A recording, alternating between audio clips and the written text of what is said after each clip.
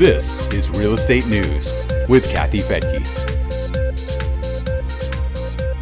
In this Real Estate News Brief for the week ending November 11th of 2023, how many home buyers are lowering their payments, what the IRS will let you contribute to your retirement account in 2024, and the new IRS tax brackets that are going higher thanks to inflation.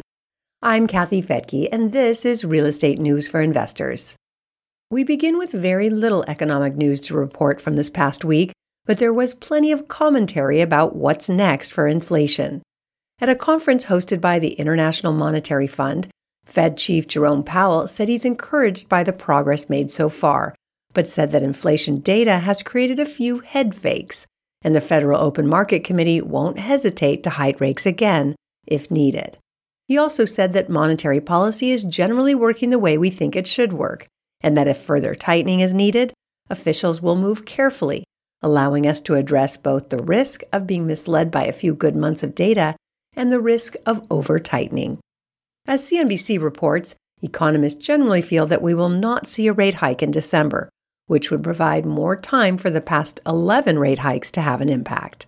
Currently, gross domestic product is motoring along at a robust 4.9% for the third quarter. Powell described the economy as just remarkable, considering all the predictions of a recession that was supposed to be here this year. The Fed chief mentioned that supply chain improvements have helped reduce inflation, but that more might need to be done from the demand side of the economy. He said, quote, "Going forward, it may be that a greater share of the progress in reducing inflation will have to come from tight monetary policy, restraining the growth of aggregate demand," unquote. Several other Fed officials also expressed their opinions publicly last week and suggested that we haven't felt the full impact of past rate hikes. One said that ongoing uncertainty about the economy means that the Fed can hold off until new data shows that another hike is necessary. And we won't have to wait too long for the next round of inflation reports. In the coming week, the government is expected to report on the Consumer Price Index and the Producer Price Index for October. The weekly unemployment report shows another dip in initial claims, which reflects the strength of the economy and the job market. The number of people who applied for unemployment benefits was down 3,000 from the week before, to a total of 217,000. That's close to a historical low. The number of people continuing to collect benefits rose just a bit to a total of 1.83 million. And now for some more good news. Mortgage rates came down about a quarter point last week. Freddie Mac says the average 30-year fixed-rate mortgage was down 26 basis points to 7.5%. The 15-year was down 22 points to 6.81%. This drop is likely due to the Fed pausing rate hikes at the November FOMC meeting, along with fewer bonds released for sale.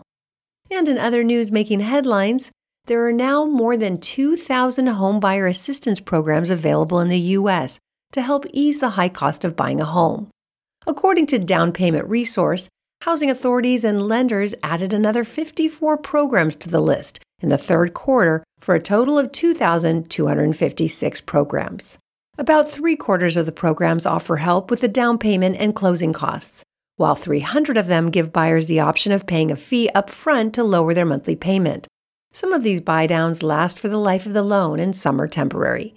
They're offered state by state, with the highest number of programs in California, Florida, and Texas. The IRS is raising the amount you can put into your retirement account next year to help offset inflation. Employees will be able to put $23,000 into their 401ks. This year, the max was $22,500. If you have an IRA, the maximum amount will rise to $7,000 from $6,500. For people over 50, the catch-up contribution limit will stay the same at $1,000 for a total of $8,000. As for Roth contributions, the earnings phase-out amount is going higher. For individuals and heads of household, the cutoff point will rise between $146,000 and $161,000, and for married couples, it will rise to between $230,000 and $240,000 in 2024. The IRS also released new tax brackets for 2024 to reflect the impact of inflation. The standard deduction for individuals will rise from $13,850 to $14,600, and for married couples from $27,700 to $29,200. As for the amount you have to earn to go from one bracket to another, individuals will pay 10% for their first $11,600 in earnings. 12% kicks in after the $11,601 amount. 22% begins at $47,151. 24% bracket at $100,526. You get to the 32% tax bracket once you make $191,951. 35% bracket at $243,726. And if you're in the upper tax bracket, you'll get taxed at 37%, and that's after you earn $609,351. Well, I won't run through all the numbers for married couples, but you'll find a link to a CNB story on the new tax brackets if you'd like to look them up. And you'll find that link in the show notes at newsforinvestors.com. And while you're there, you can find out more about how to reduce those taxes by buying rental properties. Find out more again at newsforinvestors.com. I'm Kathy Fettke. Thanks for joining me here on Real Estate News for Investors.